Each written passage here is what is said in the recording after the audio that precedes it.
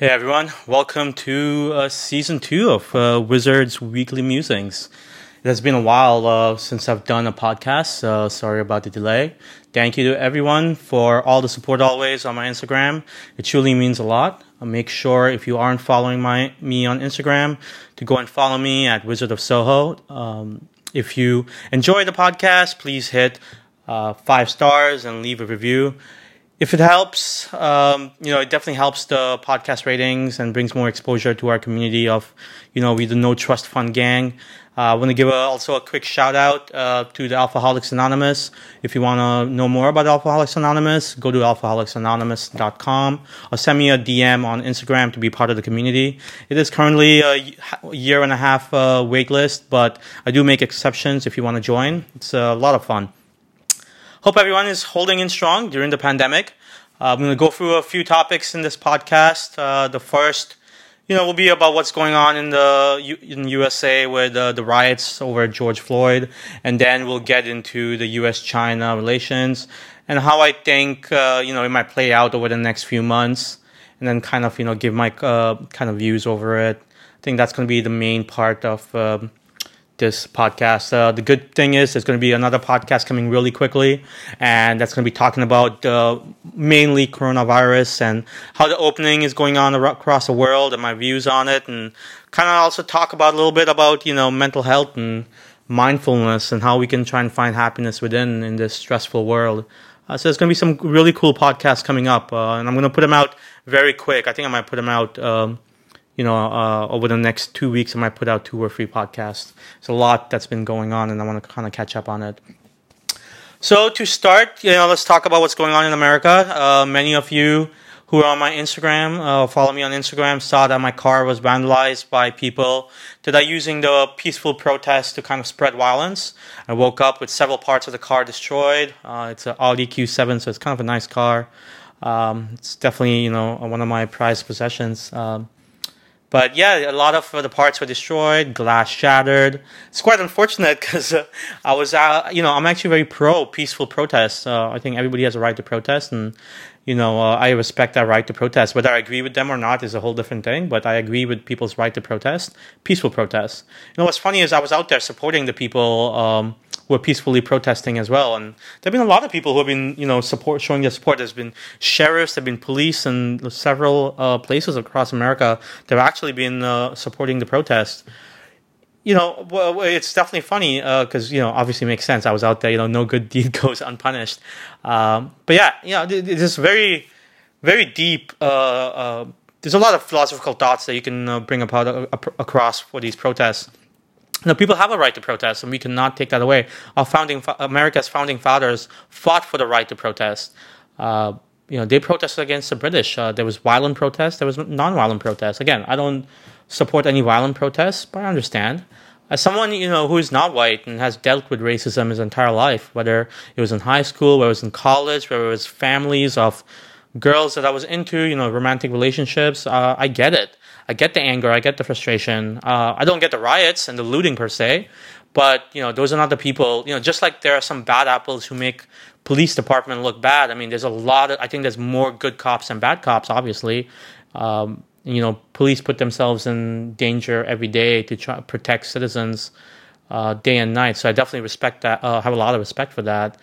But at the same time, there's bad apples everywhere, and there's bad apples in the protesters, and that's kind of what's making, that's what's giving the protesters a bad look. I went and saw the peaceful protests in California until it turned violent, but there were a lot of people who kind of ran away and didn't want to be part of the violence. It's kind of tough because they're trying to get their voice across, and there's a lot of these bad apples that are, making mockery of the right to peaceful protest and of what George Floyd's whole cause is supposed to be.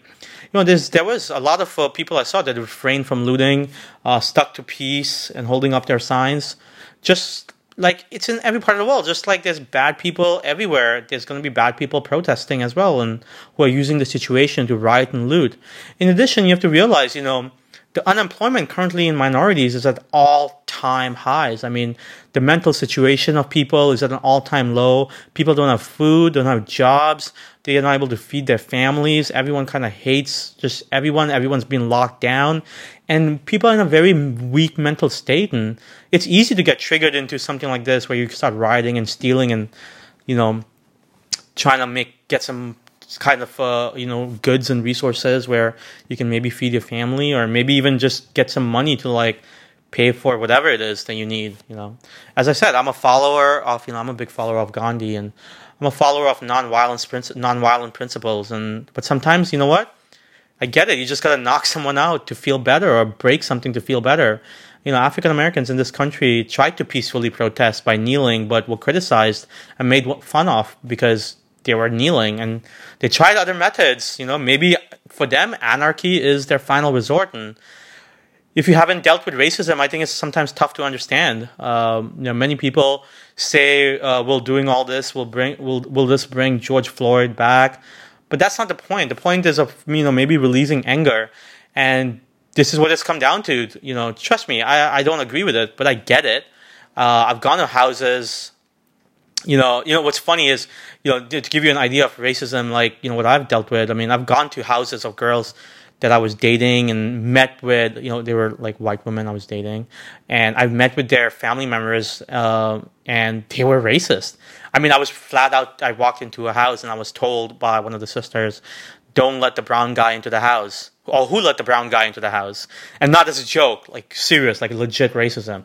And, they were certified racists. I mean, and the only reason the family initially let me into the house was because of my success, more so. If I was equally as successful as them, then I most likely would have not been allowed to see their daughters or sisters and whatever. I've had to work twice as hard as a white person. I've had to work twice as hard, as a white person, similar to a white person, to get the same level of respect. And I mean, is that fair? It doesn't seem fair to me. That's not even a crazy example. I mean, my high school was mainly white. It was basically, white people in the high school and not too much diversity. And I dealt with the racism day and night there. I just came from India and I had to deal with it. And I didn't know, my language, my accent was tough, and it was very challenging. And, I had to deal with it from day one that I came into this country. I had to deal with it. I was able to channel that anger. I didn't do anything irrational at the time. I was able to channel the anger into growth, but not everybody can do that. Everybody's mental state's different. And so some people just need to let the anger out. And, imagine having the fear, imagine having this fear that you could be walking on the street and at any point you could just get shot down for the color of your skin. It is a scary thought. I think we all need to build some empathy and understand that the world is in a weak mental state, and some people are just pushed to their limits right now. And again, I don't agree with the riots, but peaceful protesting is our right. But sometimes, maybe in some people's mind, a little bit of anarchy helps get the point across. I mean, just imagine, if you're in other countries, people in other countries have done worse for less. I mean, there's been civil wars started. This is nothing compared to the revolutions that have gone around against governments in several other countries recently. So this is not even that bad. Maybe that's what's going to happen here. I mean, maybe this is everything hitting at one time. You have a government that not everybody agrees with. You have a president that not everybody agrees with.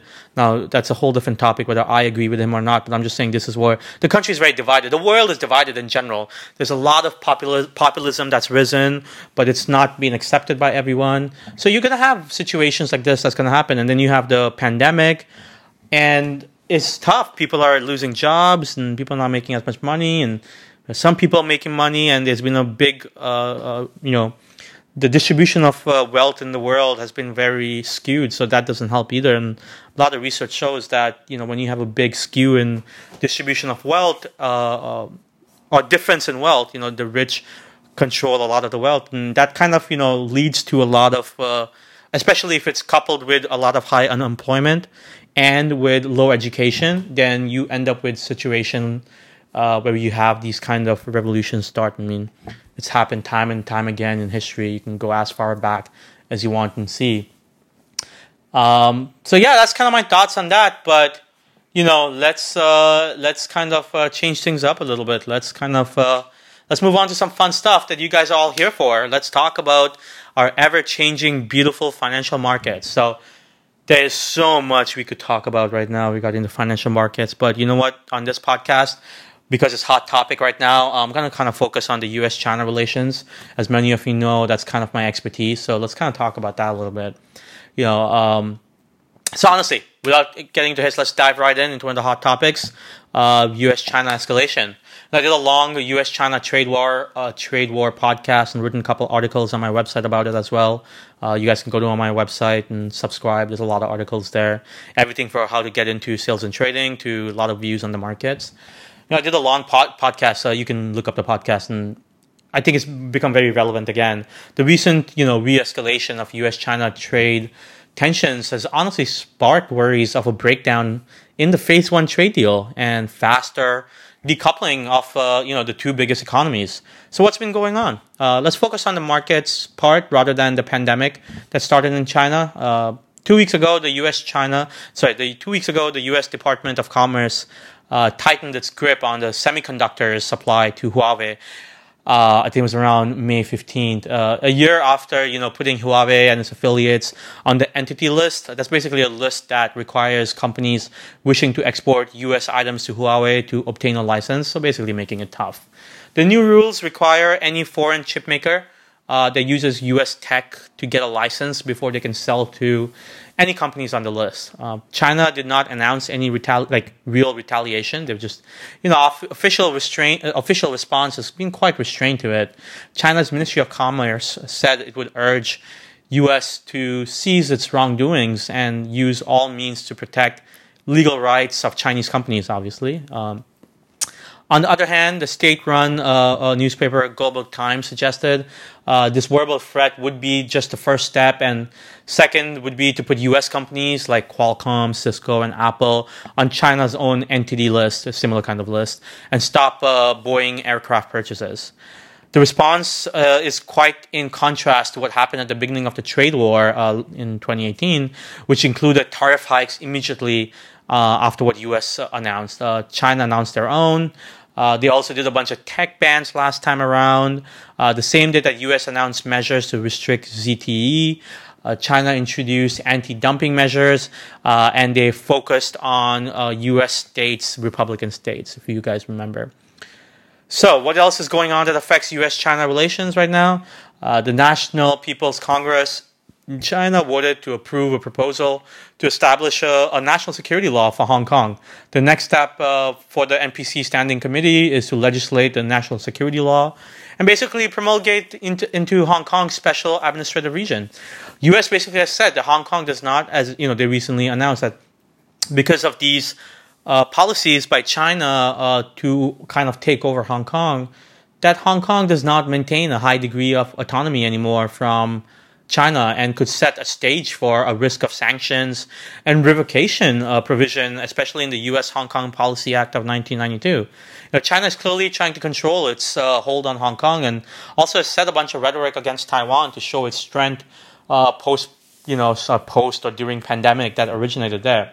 So they're also trying to show strength as we kind of figure out where the world's trying to figure out where did the virus come from, and how the world will react once this is all over against China, and if China needs to pay any reparations. I mean, if this came from China, from a lab, and maybe it did, maybe it didn't. We'll see what kind of investigation is done and what the results come out to be. Yeah, China should pay for it. I mean, a lot of people have died. A lot of economies have died. I mean, there's a first-degree deaths from just the virus, but there's second-degree deaths, suicide from worsening mental health, people losing their jobs. I mean, it's been just tough, right? We're all going through all kinds of stuff, but China should have to pay for that if they're the ones that came up with the virus and it got released accidentally. So where are we? Where are we? Is this the calm before the storm right now? I mean, China's recent mild response reminds me of the period in the second half of 2019 when China did little to respond to media reports or comments from Trump suggesting there would be no deal. For example, China remained silent in November 2019, was it? when President Trump threatened twice in a week to raise tariffs even higher if a deal did not go through. Even in December, when the deal was met with, when the initial deal happened, it was met with very vague comments out of China. So let's kind of not forget that. So why is China so calm?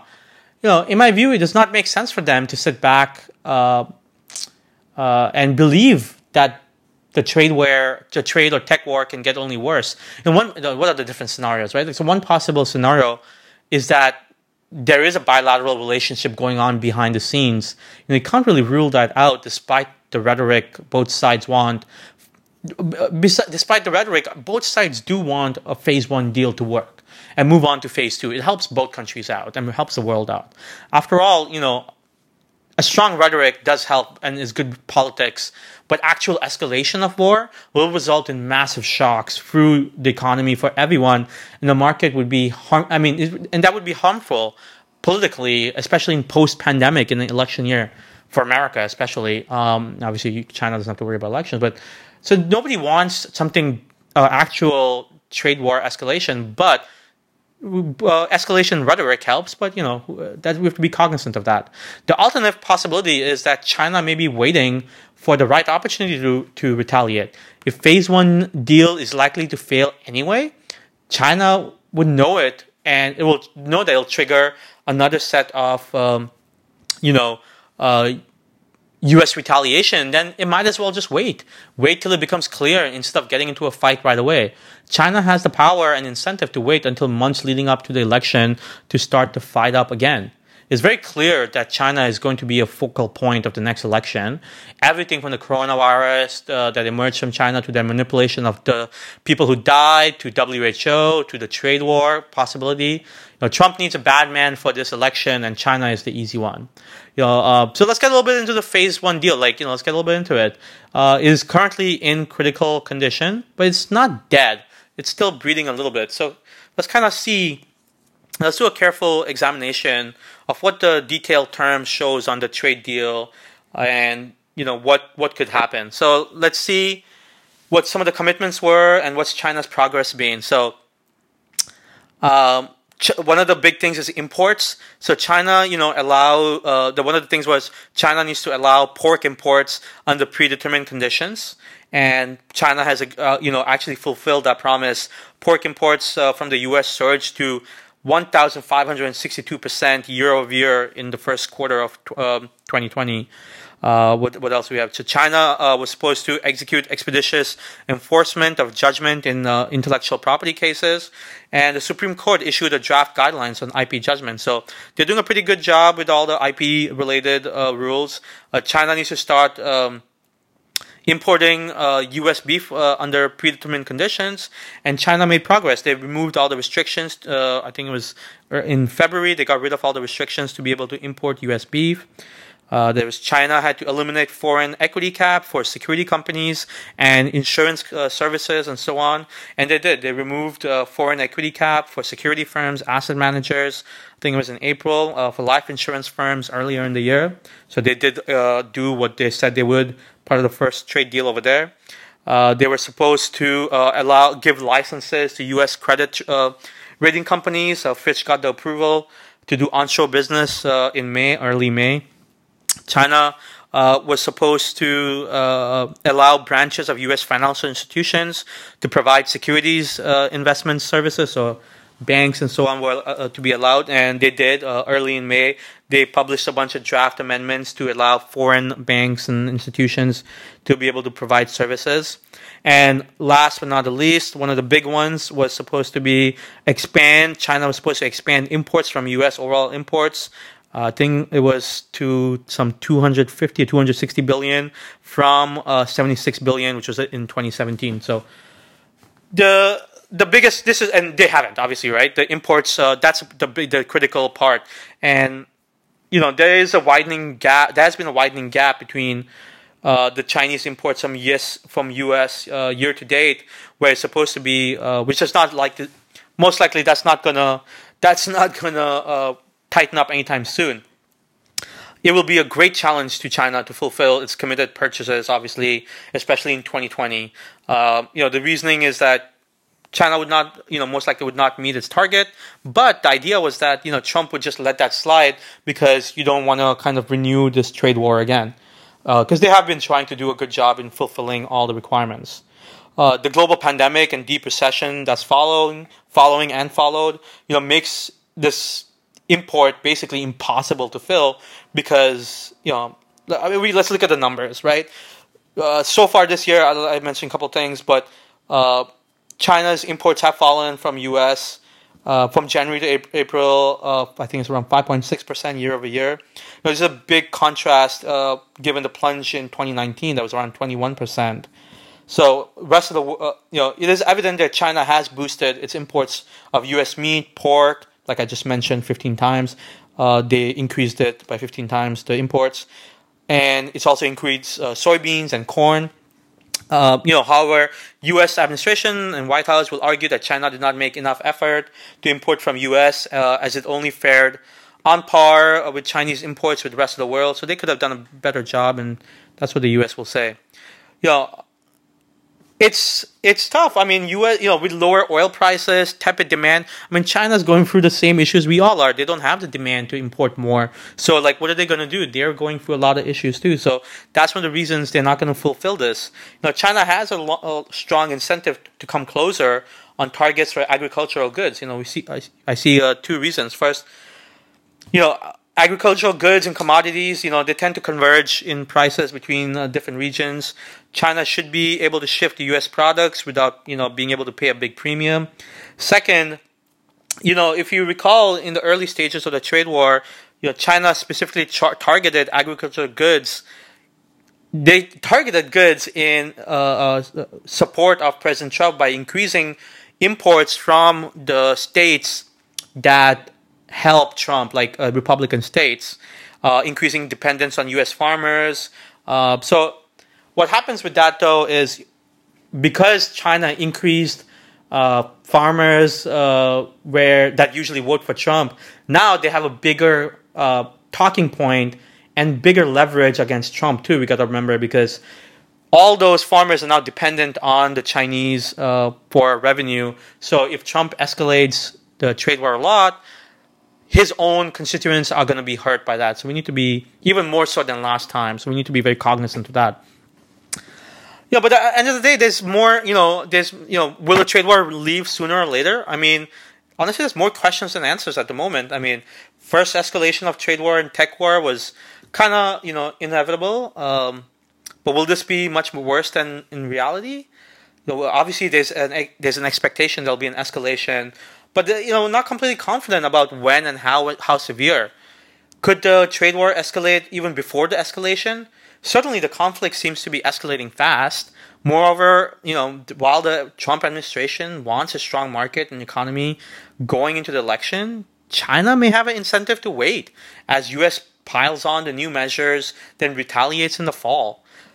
In everyone's base case, regardless of everything, I expect a higher noise on trade conflicts between U.S. and China to persist before U.S. election.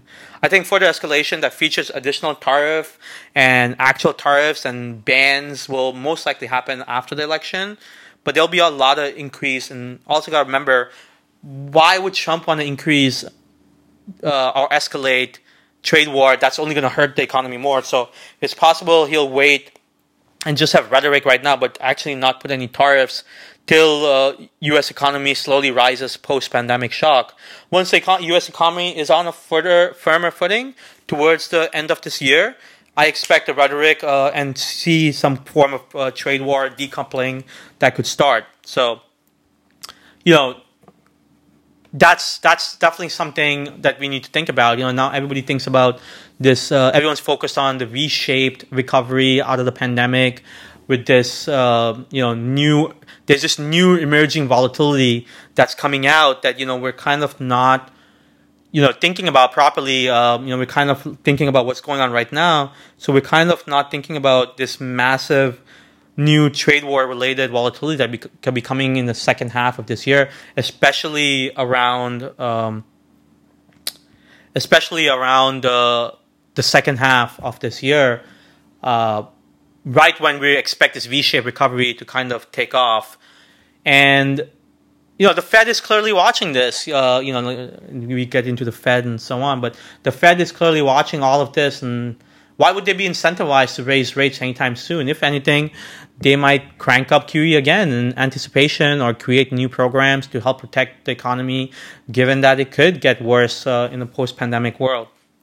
There's all kinds of other things. I mean, look at the market. I mean, the market has, come up 35% rebound in the S&P from the bear market lows. It is what's been the driver of this current economy, right? Like the post March. So March, obviously, we went down a lot, and then we've come up in the last few weeks. What's been the driver of all this of the last few weeks? This massive rise in risk premia, this massive rise in stocks. Where has this been coming from? Obviously, one of the main reasons stocks are up so much is a series of critical monetary policy initiatives by the Fed, massive fiscal stimulus. That's part two by the Congress. A bending of the viral curve in the U.S. Obviously, a narrow group of large cap stocks that have lifted a cap weighted index, and this is something that everybody thinks about. The S&P is so driven by the FANG stocks and very few number of companies that are not a depiction of where the market should really be. And, I'll get a little bit more into that. These are going to be topics, I kind of want to keep this one a little bit short, but these are going to be, so what's going on with the market in depth, I'm going to kind of talk about in my next podcast. And the Fed, I'm going to be talking about the next podcast. And I kind of I want to keep this one a little bit short so that I do more podcasts and don't kind of, fill it all into this. But a little bit about the stock market, I'll just give you my views and what's going on and why I think we are where we are.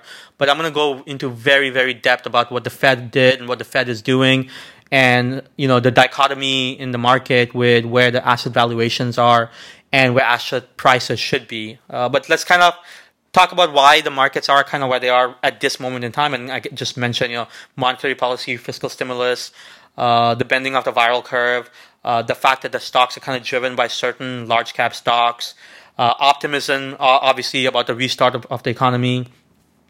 Let's talk about what are the risks now when you're at the stock market right now. What is the risk? The risk to the current markets and the current forecast people have. Medical developments could go in either direction. With a successful antiviral vaccine.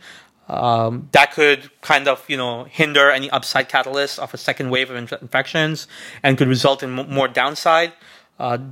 The rehiring process by corporations, there's a lot of elevated corporate leverage, adoption of, sort of a zero-based budgeting protocols could result in restraint in the, economic recovery. Obviously, what I just mentioned, one of the biggest reasons that could be a reason for the market to go back down or have a W-shaped recovery or have an L-shaped recovery or whatever you want to call it, could be the trade disruption between U.S. and China, given the heated rhetoric from politicians in each country. And last but not least, the November 2020 election. Prediction markets currently assign a 78% probability that the Democrats control the House, a 51% probability of them occupying the White House, and a 48% probability of controlling the Senate. So that's going to weigh heavily on the markets going into second half of 2020 and kind of dictate what may happen or what might not. And it's been a remarkable time. I mean, in February 2020, S&P closed at 3386, an all-time high. And 3 months later, the index stands, 11% lower at 30. I forget where it was last, but around 11% lower. But it's still negative 6% year to date. But point-to-point changes, don't really obviously capture the medical events and the extraordinary economic disruption and the widespread social upheaval and the people don't realize what the tumultuous path of financial assets that have happened and could happen given the absolute levels of where the stocks are. I mean, you'd think nothing really happened. More than 100,000 Americans have died just from COVID that we know. I mean, who knows how many more died that we don't even have a good grasp on. So, I mean, this is, U.S. unemployment has surged to 50-year lows. I mean, the highest level since the Great Depression. More than 40 million people have filed for initial unemployment since February, and that'll probably just keep spiking. So, there's this big dichotomy, but I kind of don't want to get into that right now. I kind of want to stick to focusing that you guys kind of think about a little bit more about the U.S.-China rhetoric, kind of think about what's going on in the world with all this riots and protests, and kind of keep it a little bit simple this time around, and make you guys think about what could be the different things that can bring the market down. Brainstorm. I obviously mentioned a whole bunch of things that caused the market to rally, and a whole bunch of things that could bring the market back down. And one of the topics that could bring the market back down, I've kind of gone over it in detail today, which is the U.S.-China rhetoric into second half of 2020. And ponder on that. Think about it a little bit. You guys saw my views. I think it's going to be a very, very important thing, and we could have a lot more escalation than what the market's pricing in. And we need to kind of think about that in a deeper sense. Will we see the war of attrition come back? Will we see the market go through kind of 2018, 2019 again? And it's very possible. The only problem now is we also have a pandemic that we didn't have in 2018, 2019. So we have to deal with that. We're also dealing with people, a social upheaval. We could see a potential revolution. How would that affect the market? I mean, what the Fed can do then? What can the Fed do? What kind of fiscal stimulus do we see if we have wide scale riots going on for the next few months or weeks? With everybody locked down, people are not getting their stimulus checks. Maybe there's no more monetary policy coming. Maybe there's a second wave of virus that hits, especially with people out and about protesting and being around each other. I mean, these are the fact that you're not supposed to have any football games or any events. These are events. These are thousands of people that are next to each other, many not wearing masks, that could all potentially get infected, and you could have a massive second wave. So these are things that are not getting priced into the market, and we need to be cognizant of that when we make buy and sell as investors. As are we looking at the small minutiae, and do stocks need to be what they are? What is a stock? It's the expected value of future cash flows, and are those cash flows really going to come? I mean, that's kind of things we talk about. I'm going to get really deep into that, why we are where we are in the asset valuation and in the stock market in a much deeper sense. And is stock prices fair right now? And, you can kind of think about Schrodinger's uncertainty. Is the stock market should be where it is, or is it not? At the end of the day, what you have to think about is uncertainty. And basically what I'm trying to tell you guys is there's a lot of uncertainty still out there. And the stock market and any risk premia is not really portraying that uncertainty. And that's what I kind of want you guys to think about, is think about this uncertainty and what other uncertainty is out there. Obviously, there's uncertainty with the second wave. There's uncertainty with, will the reopening really work? Uncertainty with data that's coming out with the reopening. Uncertainty with the U.S.-China trade war. Uncertainty with these riots and protests. And should we really be only 6% down year to date from the highs, given so much uncertainty? That's a question for you guys to figure out and think about, and for me to kind of give the knowledge and give the questions for you guys to intrigue your minds. So that's kind of where I'm going to leave it off for today, and I promise I will put out another podcast getting a little bit deeper into a couple of other points that based on where stock markets could be, and also kind of talk a little bit more about mindfulness. And us as investors and traders, we need to be kind of very mindful of not letting P&L and all kinds of things that happens in our life, whether it's relationships, whether it's family members, whether it's debt in the family, all kinds of things, or where the world is. We need to kind of control our emotions and find the happiness within. Figure out the mindfulness, not be dependent on people for, finding that inner peace. Doing meditation, I do a lot of meditation every day, and I stopped for the last few months. And that kind of weighed on me, and I started it up again. I meditate 30 minutes now every day, and try and find that inner peace, that inner happiness. And I think we all need to kind of work on that. And I'll talk a lot more into depth about those things, and how as investors we go through a lot of cognitive distortions ourselves, and how to work on those cognitive distortions to become better investors, become better traders, and how that will result in positive P&L, and even if it doesn't result in positive P&L, result in better, mental health. So I'll get into all of that. Hope you guys enjoy this. podcast, and I promise I will be doing a lot more podcasts over the next few weeks. Next one will be coming out next week, next Sunday. So I promise you guys that. Make sure you guys follow me on Instagram. DM me your thoughts on the podcast. Please put if you like this podcast, put if you can give me 5-star rating, that'd be great. If a great review, that would be great as well. Thank you again, and everybody have a great day, great week, great month. I'm always here for you guys. Send me a message on DM, and happy investing.